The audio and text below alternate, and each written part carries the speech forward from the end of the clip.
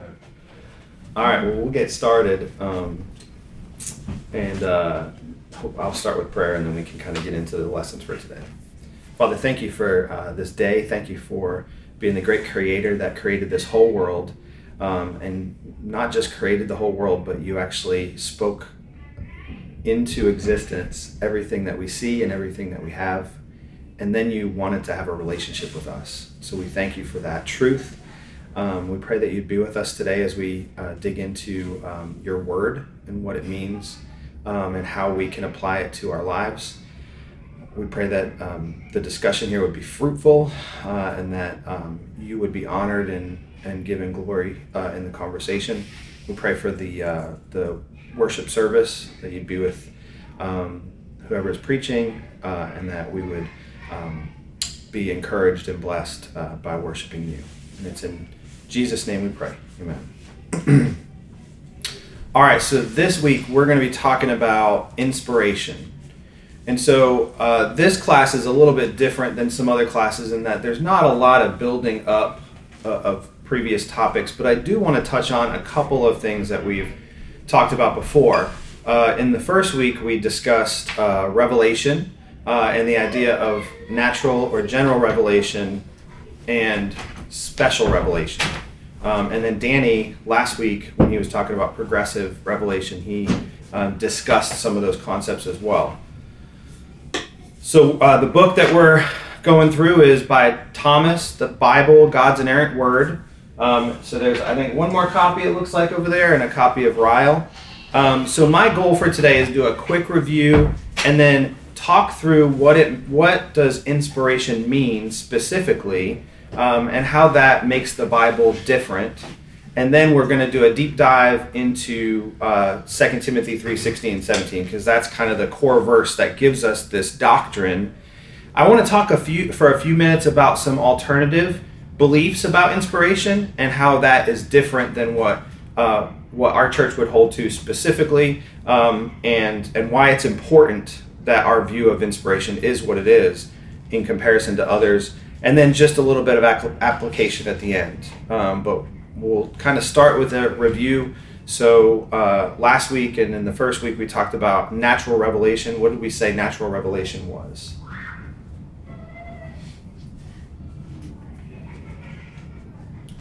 Like God's creation showing us God's creation, right? God is in the majesty and all that. And that's a revelation for everybody, regardless of their status with God. That's revelation, that natural revelation. And so the outpouring of the natural revelation, so this isn't like a dichotomous thing. It's not natural revelation and then special revelation. Within the creation, God didn't stop with this general revelation about who he is, right? So he says, Psalm 19, we've talked about the heavens declare the glory of God, and the sky above proclaims his handiwork. We've spent time talking about Romans 1 and how people are without excuse for what God has revealed about themselves and about himself. But then God takes it a step further and he gives us special revelation. He speaks into creation. So he speaks creation into existence in general revelation, and then he speaks into creation with special revelation. So this is what we would call revelation that can't be understood by senses or reason. There's something extra that is happening here. And we talked about special agents that delivered this special revelation. We talked about the patriarchs, the prophets, and the apostles. We also talked about special content of this special revelation. So Berkhoff from the men's study talks about special revelation and a fourfold purpose of special revelation. He says, that the content of special revelation is to correct and interpret the truths which we get from general revelation. So God has generally revealed himself to us, and then special revelation helps us interpret what we're actually seeing. Like God created the world, but what does that mean? So special revelation helps us correct and interpret that. And we'll talk, I think that ties into some of what we're talking about in 2 Timothy.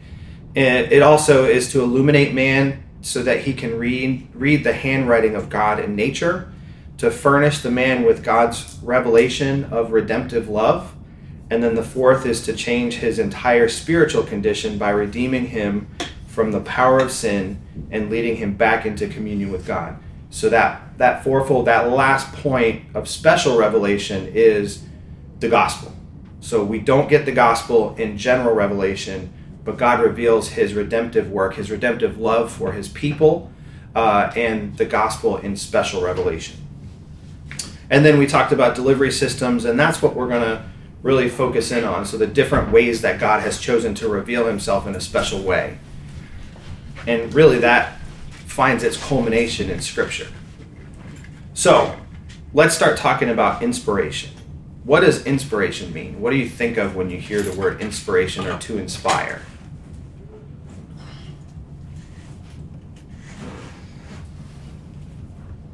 I think of to encourage. To encourage, right? I think of the cheesy 90s posters with the cat holding and like empowerment or teamwork or whatever, right? So there's a sense in which encouragement, so is the Bible inspiring in an encouragement type of way? We'd say yes, right? That's a pretty good hearty amen. That's really, not everyone's having coffee, but hearty amen, right? The Bible is inspiring, but is that what we're talking about here?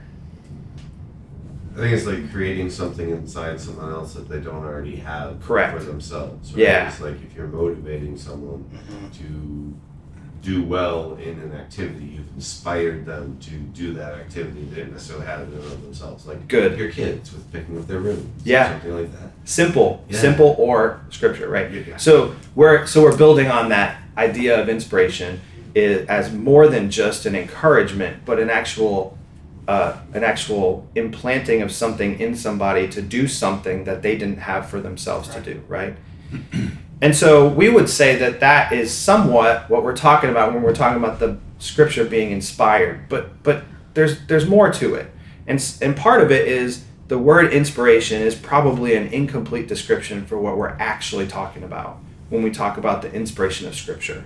And so that word and that term and how we have taken that term to mean what we're talking about when we talk about the Bible being inspired came out of the 1611 King James Version translation. So before that, we were really talking about Greek translations and Latin translations, but that word inspiration has partially the correct kind of terminology. So the idea of the spiration, so take that in part out, but the adding into inspiration kind of distorts the meaning of what we're talking about.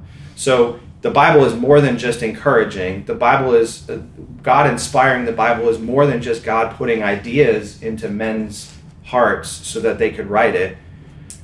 We would say our belief system is that the Bible is actually verbally inspired.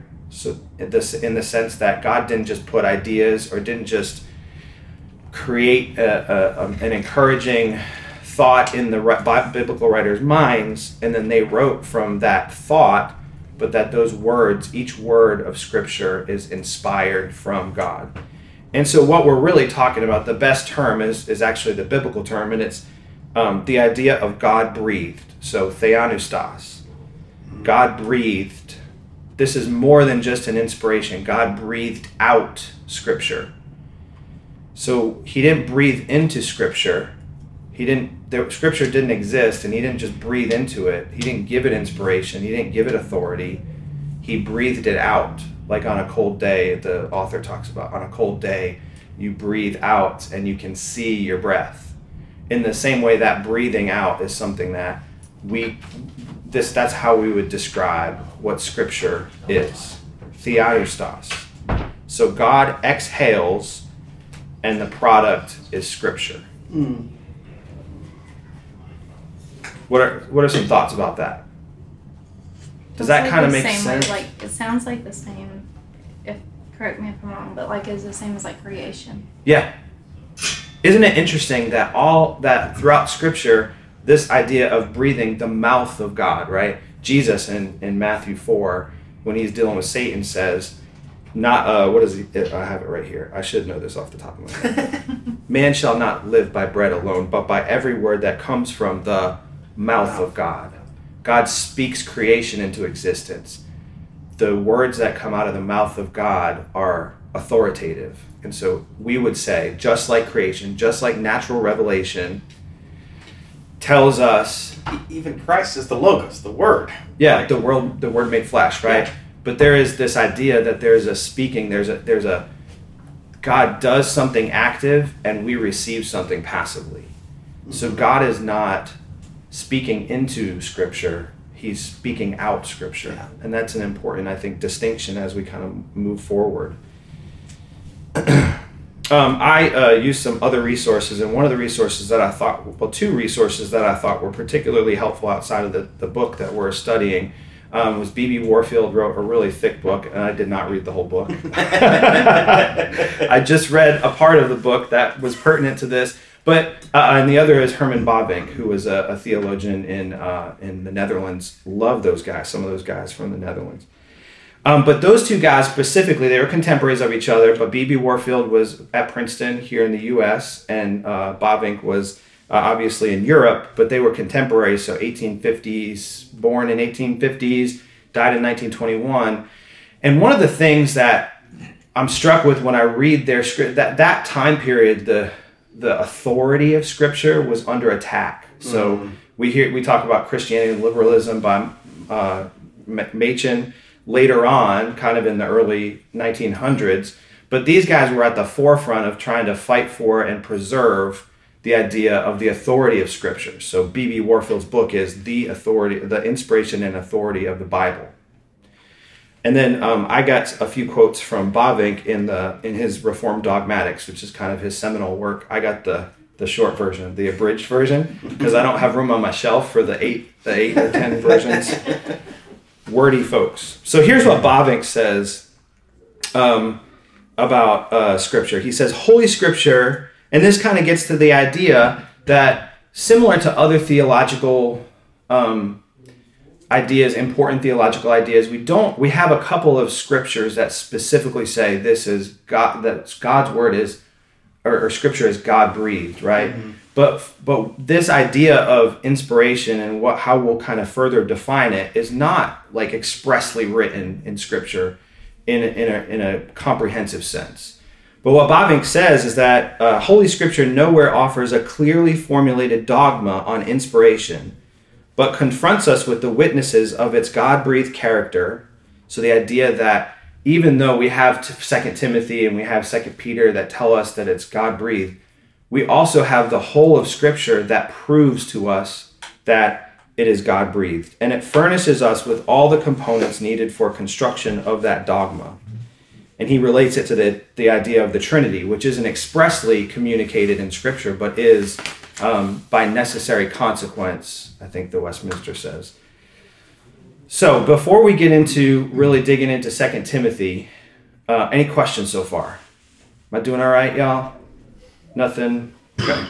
Nothing heretical? We're keeping on track? So I want to talk about inspiration and the different views, and then I want to dig into what we believe as a church about inspiration and why that's specifically important.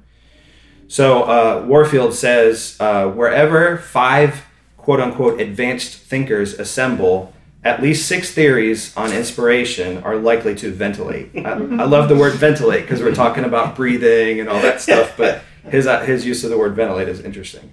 But you see, Warfield and Bavinck, and I'm sure others that were writing during this time defending the authority of Scripture, they had a sense of urgency. They were not beating around the bush. They were really, really direct in their communication. The elevated or heightened, you can read it in the way that they're writing. It's a very heightened, like, this is really important. We're not debating over, methods of communion or methods of baptism, things that we might consider not as important. Like, this is the very Word of God.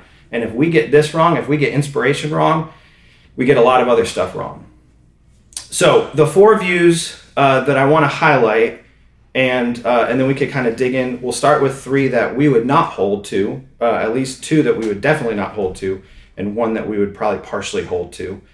The first is Neo-Orthodox view, and this actually came after Bavinck and Warfield in the 1940s, kind of post-World War II, with Karl Barth, and he mentions it in the book, our little book here. So this Neo-Orthodox view of inspiration is that God is so transcendent that we actually can't know him through direct revelation. So they deny the concept of natural revelation in the sense that God is revealing himself, or that the Bible is actually God's word. So they would say Jesus is the word of God, and that we use the Bible to know about him, but that the Bible is just a tool among many that we use to figure out who Jesus is. So kind of, it's not about God, it's about specifically about Christ. Scripture is only inspired in the sense that God can sometimes use the fallible words written by fallible people to speak to individuals. So we would say that this is kind of a postmodern view, right? So Scripture, we don't believe in a static. I think Thomas talks about Barth saying that we don't believe that the Scripture is a static thing that God has revealed. So the 66 books of the Bible is not the final authority, but that Jesus is the final authority, and the Bible is a tool that we kind of use, and that opens up a lot of issues, right? A lot of issues. One of the issues that it opens up is, what do we do? Who's the authority then that interprets the Bible, right? Exactly. And what we get to is that each individual person is there. That's the person that can interpret the Scripture correctly. I think Bart even mentioned it to some degree, like the Bible is a meaningful saga or something like that. A meaningful saga. It's not, and that came out of this time where there's a lot of disillusion about like, why is there evil in the world? We're coming off the World War II, and like internationally, but especially in Europe where Barth is operating, we see a lot of disillusion about, well, I mean, the Bible says God's good. Why is there concentration camps that we're finding in Germany? And so we can't divorce the teaching from the time frame that we're thinking through. The second, and probably more common in today's evangelical world, is the idea of limited inspiration. And so this is the idea that some Scripture is really, really inspired, but other Scripture is not as inspired. And especially Scripture that might have what people would perceive as historical inaccuracies or logical inaccuracies. So the idea is man worked to write Scripture with a limited amount of information, and God had limited input. So this idea, kind of what we were talking about with at the beginning, so the idea that God just put an idea or a thought or an encouragement into somebody's mind and heart, and then they kind of wrote down what they said. Bavinck kind of pokes holes in this one and says, well, then that makes Scripture just a little bit more than somebody's devotional diary. So God didn't actually inspire the words. All he did was inspire some ideas, some higher thinking, and then the people just wrote down what they were thinking. So and Warfield calls this the mystical view. Man has something within himself that can determine what God meant when he inspired people. So we would obviously, based on Scripture, not be able to hold to that position either. But it is a common position that we see in evangelical, especially American evangelical, where what is your truth, what is my truth? The imposition of this postmodern philosophy into the church. The third is not completely incorrect, but this is the idea of dictation. So God, pretty much these men, these 40 authors were just secretaries, and God just told them exactly what to write. And so there are certain texts where that is the case, right? We have examples of that in Scripture where God says, write this down, right? Abraham, write this down. This is what my law is. I want you to write it down, right? Revelation 1-3. John, Jesus is revealing himself. Write these letters down to the 7 churches, right? So we have examples of that. So we can't throw this away on its face. But what the dictation method or the dictation view of inspiration does is it downplays the human authors, right? It downplays, and it's not true to how we read Scripture. Paul and Peter and James write differently, and they write differently than Moses did. Like, there are the differences between the authors. The Gospels are good examples of this. There's a historical context to John, the Gospel of John, that there's not to the others. There's definitely some differences in the way that these men wrote. And so the dictation view kind of levels that out. So we would say there are certain circumstances where God dictated what he wanted the people to hear. But then there's situations where that's obviously not the case. So the last is what we would hold to as a church, and what the Reformed tradition generally holds to is we would say that the inspiration is verbal, and we use the term plenary inspiration. So let's break those down. Plenary is kind of an off word. Obviously, verbal's not. Verbal is the very words of Scripture. So it's not just that God implanted thoughts and ideas into people and let them run with it, but that every word in Scripture is breathed out by God, not just ideas. So verbal, plenary, meaning complete or full. So all of Scripture, not just parts of Scripture, not just parts that we think seem more inspired than others, but all of Scripture is breathed out by God and is profitable, and we'll talk through that. So that's a belief that we have. We can't hold to the limited inspiration view, because the limited inspiration view does not include all Scripture. So plenary, all Scripture. And then inspiration is obviously something we've talked about. It's more than just an idea. God is inspiring these men with actual words, and every single part of Scripture is included in that. Thoughts? I have a question. I'm just wondering. Yeah. Any thoughts on why did God use the men to write it out versus him writing out himself? Yeah, I that's a big question. I think, and y'all help me if you want. If other people can help me. I think God has consistently, the plan of redemption has included us. Right. And so there's a sense in which if God did that, it wouldn't limit the authority of it, but it would kind of detach that from his story of redemption. Like, he uses people, through fallible people, through his story of redemption.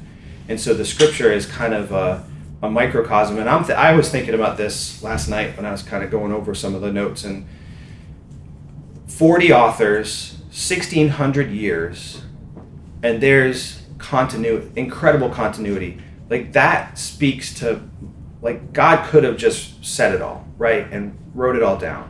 But the idea that he used all these men from all these different places over this long of a period of time, and it all tells the same story, just elevates how awesome Scripture is even more.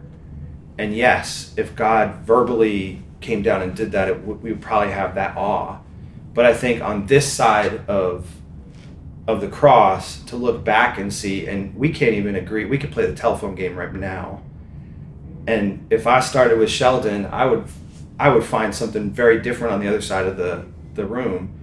But then God has used all those men over all that period of time, and the message is the same. That's so cool. And I think that just makes it even more meaningful in some ways. I think you also got to consider that God is in complete control of everything, right? Yeah. And so he could have written all of it, but he's deliberately not making humans like angels. And he deliberately said that I spoke and the world was created, but then this creation that was created within me and the humans had to choose to follow me. So he had to draw off somewhat in there. And I don't know how to make that sound spiritual. No, yeah, I hear it's you. like he's created humans to be able to choose him or not. Yeah. Right? And then he also says general versus what's the General versus special. general revelation is there already, so you should already believe in me because I created this and I breathed this and this is here. But obviously we as humans don't get that, and so he adds a little bit more. I think last week we talked about there's a lot more physical interaction in the Old Testament. Yeah. But they had to have the same level of faith because they didn't have the Bible there to read. Sure. Right? And so there's that crossing of the physical and him touching everything to we now have the Bible there that it's not physical, but the whole story is still explained for him. Yeah. No, I think that's I hear you. Maybe it also makes it more relatable and Yeah. understandable Sure. to us as humans. Mm-hmm. Yeah, I mean, this is a human. This is God communicating to us in a human way. So there's a sense also, and I've got a quote at the end that I think really encapsulates this. But there's a sense also that like God is infinite and so beyond us that to try to communicate to us in a human way, it would be, I mean, just the comprehension of God is, so he used humans and inspired them in a really specific way so that his truths could be communicated in a way that we could understand. And we'll talk about understanding comparatively later on. Even with the written down words, the Bible says we depend on the Holy Spirit Yeah. to get it, right? So it's written down. And I think of the parables. Jesus is talking to a crowd, and some people get it and some people don't. And the disciples ask him, why do you use parables? Why not just come right out and say it? And he gives a reason like, well, because some people are gonna get it and some people aren't. Like, so part of how God communicates, in addition to the words, is the Holy Spirit acting in the hearts of the listener. And I'm just imagining, I mean, he did make a couple of exceptions where he wrote stuff down. And with his finger on the tablet of stone or whatever, and handed it out. But most of it, people wrote it on some kind of paper, some kind of ink. So that's, I mean, I think that's part of the package of how God communicates. It involves the Holy Spirit in addition to the written down inspired words. I think Bavinck sums this, the views of inspiration up well. He would call this verbal plenary inspiration and organic inspiration, the idea that God is organically using human men to write down what his revelation is. And in contrast, he calls the dynamic view, and this is that kind of limited inspiration or neo-orthodox inspiration. And then the mechanical view is, he says, God treats human beings, including the biblical authors, not as blocks of wood, but as intelligent and moral beings. And so how does God accomplish this? We talked about situations where there's dictation, and God dictates, or God writes directly onto the stone tablets. But what we would say is that this actually was accomplished through the Spirit. The Spirit is God's mechanism in the individual authors' lives. And so there is some dictation, but then there's a couple of things in John. If someone could pull up John 14:26, and someone could pull up John 16:12 through 14.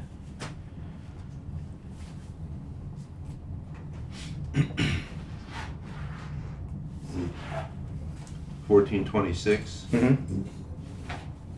But the Helper, the Holy Spirit, whom the Father will send in my name, he will teach you all things and bring to your remembrance all that I have said to you. So there's a sense in which the Holy Spirit is being sent. So this is Jesus before the Great Commission and before the crucifixion, saying, I'm going to send the Spirit, and he's going to teach you some things that you're going to write down, right? But then also, he's going to help you remember what I taught you. Like, he's going to give you like a supernatural memory. So there's a sense in which the writers of the New Testament especially, Jesus has high regard for the Old Testament, quotes it as the Word of God multiple times. But there's a sense in which this is pointing forward to the authors of the New Testament, saying, you authors, you are going to get the Spirit, and it's not only going to help teach you things, in essence, give you the words to say when you're writing, but it's also going to help you remember what I taught you. I'm gonna help you remember this, because there's a lot of stuff that's going to happen between now and when you sit down to write this thing, right? But I'm going to help you remember it. And then John 16, kind of related to that. Does anyone have that? I've got it. 12 through 14? Yeah. I still have many things to say to you, but you cannot bear them now. When the Spirit of truth comes, he will guide you into all the truth, for he will not speak on his own authority, but whatever he hears he will speak, and he will declare to you the things that are to come. He will glorify me, for he will take what is mine and declare it to you. All that the Father has is mine. Therefore I say that he will take what is mine and declare it to you. So there's a declaration component to this. And what Jesus is kind of getting at in this passage is like, I want to tell you everything, but like the crucifixion's about to happen and the resurrection's about to happen, and you might not understand right now. So when you go back to remember what I'm teaching you, you might not get the context. So there's some stuff that I'm going to give you new insights about later on, after you've experienced some of what's happening, and that's going to help you to write down what. So there's a practical part of inspiration. It's not just a man, a monk sitting in a cloister somewhere, like writing down what God is telling him. There's a sense in which this is an experiential thing. And I know the next couple weeks we're going to get into human authorship, so I won't steal too much thunder from those folks. But I think it's important for us to think about that. So kind of to put a bow on this, our statement, I pulled up the beliefs tab on our website to make sure that I was saying the correct thing, that I'm representing the church. But I think it's important. When we were looking for churches a few years ago, one of the first things I would do is go to the beliefs tab and look and see what they had to say about Scripture. Because this is where a church is going to be the most specific, thoughtful about what they say about their beliefs, and specifically Scripture. So CBC says, we believe in the verbal plenary. I've been saying that all week to myself, but then there it is. God-breathed inspiration of the Bible, both the Old and the New Testament, consisting of 66 books, inerrant, which we'll talk about in subsequent classes, in its original writings, inerrant in its original writings. Here's another example. Listen to the specific terminology. We believe the Bible is the authoritative Word of God, inspired by the Holy Spirit, and it's a vital component for helping us understand God's will for our lives. That's a lot less specific. Mm-hmm. That leaves a lot more room for some of the things that we talked about, other interpretations of inspiration, limited inspiration or neo-orthodoxy. All right, so with the remaining time, I want to get into 2 Timothy 3, because that is the verse that we go to when we talk about the Bible being inspired. So I'm going to read it, and I'm going to start in 12, because I want to hit 15, because I'm going to go back to 15 when we do some of the application points. So this is 2 Timothy 3, 12 through 17. Indeed, all who desire to live a godly life in Christ Jesus will be persecuted, while evil people and impostors will go on from bad to worse, deceiving and being deceived. But as for you, continue in what you have learned and have firmly believed, knowing from whom you learned it, and how from childhood you have been acquainted with the sacred writings, which are able to make you wise for salvation through faith in Jesus Christ. And then here's our big two verses. All scripture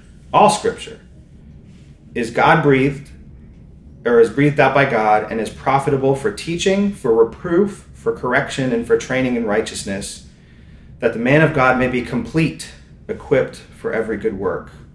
Some other translations that complete is perfect.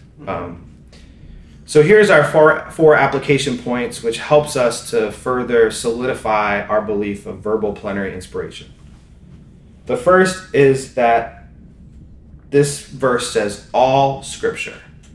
So it says all. Some translations say every, but all Scripture is breathed out by God. All. So that's the plenary part of our belief system. It doesn't say all types of Scripture, it just says all Scripture.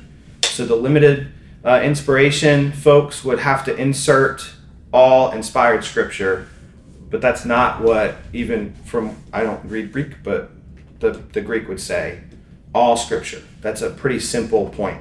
So it kind of tosses out this neo-orthodoxy view. It tosses out the idea of limited inspiration. And it doesn't allow for cultural accommodations either. All means all. It's pretty simple, straightforward. So that's the first part. The second part is that God is speaking through Scripture. So this is the idea of theopneustos, the God-breathed part of Scripture. What Scripture says, God says.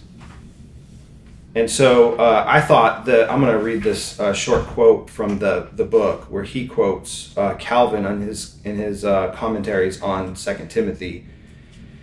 He says, Moses and the prophets did not utter at random what we have from their hand, but since they spoke by divine impulse, they confidently and fearlessly testified, and was actually the case, that it was the mouth of the Lord that spoke. We owe Scripture the same reverence which we owe to God, because it has proceeded from him alone and has nothing of man mixed with it. So this takes that idea of theopneustos, and because that is true, because that part of the verse is there, right, there's a sense in which Scripture should be revered and awed. Awe, because how the heck did God, how could he have possibly put this Scripture together for us to have, in his sovereignty over time, in his inspiration of the authors? But this is a representation of God. Now, you could get into and he talks about this in the book, you could get into the issue of like worshiping the Bible as like the actual physical Bible, or bibliolatry, I think, ideolatry of the Bible. And he talks about that, but we should have a reverence for Scripture. We should have a reverence for what God has breathed out to us. It's important for that. The other thing that he mentions, the third application point, is that Scripture doesn't become God's word. Like when we acknowledge that it is, Scripture is God's word. It is out of God, not God doesn't confirm it. God generates it. Mm-hmm. And that contrasts with the neo-orthodoxy view of inspiration. And then the last thing is there's a purpose and function to Scripture. So this verse says all Scripture is breathed out by God, and there's an and there. So what does that mean? So it means that it says it's profitable for four things: teaching, reproof, correction, and training in righteousness. Those are the four things that and then for what? Why are we caring about what it is? So it's profitable. It's God-breathed, so it's got to be profitable. It's something we should have awe and reverence for. And it's useful. It's not just an academic exercise when we read Scripture. It actually shapes us. It should shape us. So teaching is the idea that it's affecting the mind, which is we're learning, we're in this class and we're learning about the idea of inspiration. So there's an idea where Scripture can teach us. But that's not enough to actually equip us for every good work, which is kind of the result of this profitability. Because I could teach somebody something and they could interpret it differently. They could get it wrong. I'm a teacher in my vocation, which is frustrating sometimes, more times than not. But it's frustrating because I teach my students something and then they mess it up. And in healthcare, we don't want them to mess it up, right? We don't want them to mess it up. But they mess it up. So the teaching part is important, but that's not all of it, right? So there's teaching. The Bible teaches us, but then it rebukes us or it reproofs us. So that's a kind of the negative connotation of, you got this wrong, you've got to get it right. We got to fix this, right? So it rebukes us, or it tells us about our sin, but then it doesn't leave us in that negative aspect. Then it corrects us, right? So the third part is correcting us. So we're talking about the mind teaching. Reproof is more of our will and desire and motivations, and that leads to action. And then correction is how to guide us into the Christian life, bring us further into conformity with Christ. So it talks about in that verse, but also Romans 8 talks about conformity with Christ. Calvin says this: reproof and correction differ little from each other, except that the latter, correction, proceeds from the former, reproof. For the beginning of repentance is the knowledge of our sinfulness and a conviction of the judgment of God. So we start with the acknowledgement of our sinfulness and conviction, and then, so the Bible gives us that, and then it also gives us correction so that we know how to get out of that situation. And then training in righteousness, this is the idea of discipling or disciplining and shaping us. So that's kind of that process. So Scripture teaches us, corrects us, or teaches us, rebukes us, corrects us, and trains us in righteousness, that path. So I think of the golden chain of redemption in Romans 8, that idea of like, there's a process that Scripture uses to conform us into the man of God or messenger of God. So that kind of talks to us brings us to the Great Commission of this is what we're supposed to do. So we start, it shapes us, and then it helps us shape the world, right? Go into all nations and disciple them and baptize them in the name of Jesus. Thoughts about that? I should have more thought questions, but we're staying on time too, pretty much. I just think inspiration is fascinating. Yeah. Because, we are, it was authored by humans except through the absolute inspiration of God. It's just fascinating that Scripture doesn't tell us exactly how it was done. Yeah.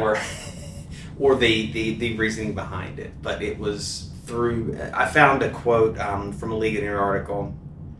Because Alex, your question got me thinking. I'm like, it's a great question. Yeah. And he says at the end of the article that he worked in through these authors, making use of their skills, personalities, and even histories to accomplish his plan. This is how the Lord works out his will more generally as well. God uses our wills, desires, and actions to accomplish his purposes. Yeah. And so there's that idea of using us as vehicles, because we each have our own unique idiosyncrasies about ourselves, and that's how it plays out in Scripture as well. Yeah. So that was an interesting perspective on my question. Yeah, it makes me think of that Bobbing quote at the beginning. Yeah, exactly. It talks about like the idea that this isn't like explicitly, there's not, 3 Timothy where he says that God actually verbally wrote down every single word of this whole Scripture, the Old Testament and the New Testament, Right. The stuff that is written after this, all of it. God, there's not that verse in Scripture, so we are to some extent piecing things together on top of church history and all the aspects of like authority and trusting in Scripture. Well, the last thing that I want to talk about is the idea of Scripture being self-authenticating, and hopefully that's not a really big thing for us to jump to, because we've spent some time talking about how Scripture is breathed out by God. And so if it's breathed out by the infinite, perfect, holy God, then all of Scripture is self-authenticating, meaning it authenticates itself. So we don't go to external authorities to authenticate Scripture. We go back to Scripture. So this is the idea of if there's a less clear verse in Scripture, we try to find a more clear verse that will help us explain it. So James and Paul, the idea of this horizontal works and vertical, like horizontal faith without works is dead, with the idea of this vertical relationship. So there's times in the Bible where there's vague verses, and instead of trying to go external to explain them, we would want to go into Scripture further to try to explain. And we see this a lot in the New Testament, where there's a clarification and a further explanation of Old Testament law, things like that, an application to reality. So London Baptist, chapter 1, paragraph 9, the infallible rule of interpretation of Scripture is the Scripture itself. And therefore, when there is a question about the true and full sense of any Scripture, which are not many, but one, Scripture, it must be searched by other places that speak more clearly to it. So simple, the idea of self-authenticating. And so that's kind of the idea that we wanted to get across. So we're going to talk about, I'm not, but other folks are going to be talking about human authorship the next couple weeks. Jeremy is on deck. Are you on deck? Yeah. Okay. Are you doing both weeks? Doing both weeks. Oh, nice. Stay tuned. Two-part series. Two-part series on human authorship. So we've established that this in essence, we are building on each other. So we've established that God spoke these words into existence and into Scripture. But how did that actually happen? Through human authorship, historical context, and so forth. Like I mentioned before, 40 authors, 1,600 years, and yet there is this self-authentication that actually is possible. And so this is, and I think to some extent, hopefully this wasn't too heady. I'm not a very heady person, so I don't think it could have been very heady. But I think inspiration is something that we should all have an idea about as Christians. Like this is not a theological discussion. This is how we operate as Christians. We have to have some understanding of what Scripture actually is, how it came into existence, what authority it has, and that we can trust it. Because without it, the gospel's not really the gospel, right? Like if this is all just interpretative individually and we can use external means to interpret, then we have no assurance of salvation, really, because the Scriptures could be fallible. So we'll talk more about infallibility and things like that, but I think it's important that we all as Christians have this deep understanding of what inspiration is.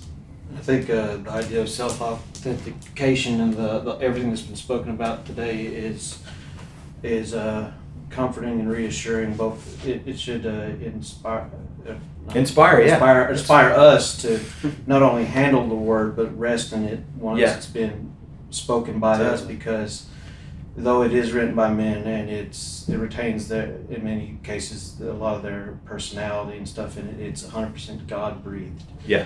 And because it authenticates itself, we don't have to, though we should have proof text and we should be able to use the Bible where appropriate to speak to various aspects of life and creation and all that. Ultimately, because it's God breathed and self-authenticates itself,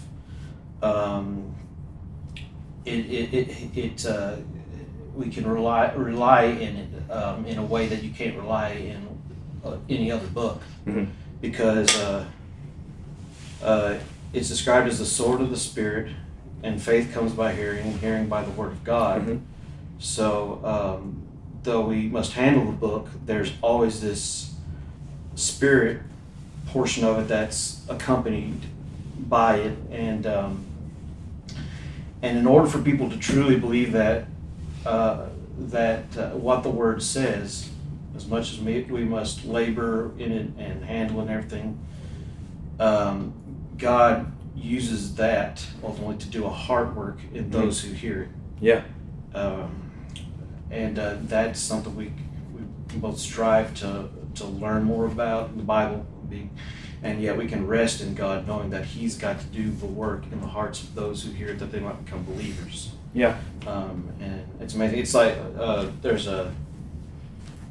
it's one for the rest of the world, circular argumentation is bad, but ultimately it's a good thing here, because some arguments in the Bible may become circular. That's because it's a spiritual book. Yeah. In order for them to believe, they have to have faith, and that must be gifted by God. It's circular, but what's in the middle of our circle? Yeah. Right? It's God, the creator of everything there is, right? So by it being circular, we're saying there's more to this. There's God. Yeah. And we believe in it. This book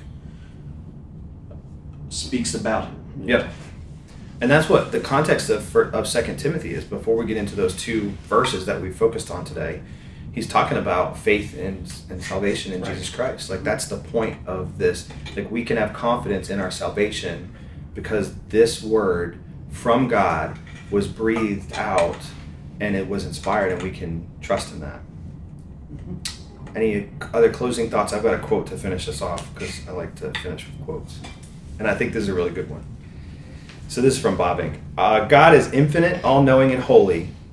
All of our talking about Him, also in the Bible, is human speech. The Bible always speaks of the highest and holiest things, of eternal and invisible matters, in a human way. Like Christ, it does not consider anything human alien to itself. But for that reason, it is a book for humanity and lasts until the end of time. Mm-hmm. It is old without ever becoming obsolete. It always remains young and fresh. It is the word of life. The word of our God endures forever. And we could say amen to that, right? Yeah, that's right. All right, well, we are right at 10, so I'm going to close on time, and if we want to have future discussion or further discussion, we can. Father, thank you for your word. Thank you for the truths that we get to discuss. Thank you for revealing yourself to us in such an awesome way, in a way that we can understand, and not just understand, that we can have our lives transformed, that this whole world can be transformed by what you have revealed to creation in your natural revelation and to us in your special revelation. Lord, let us not take that for granted. Let us be humble in our approach to Scripture. Let us be all ferocious about getting into the Word and understanding and having the Word teach and reproof and correct and train us in righteousness. Lord, we thank you for all this and many more things.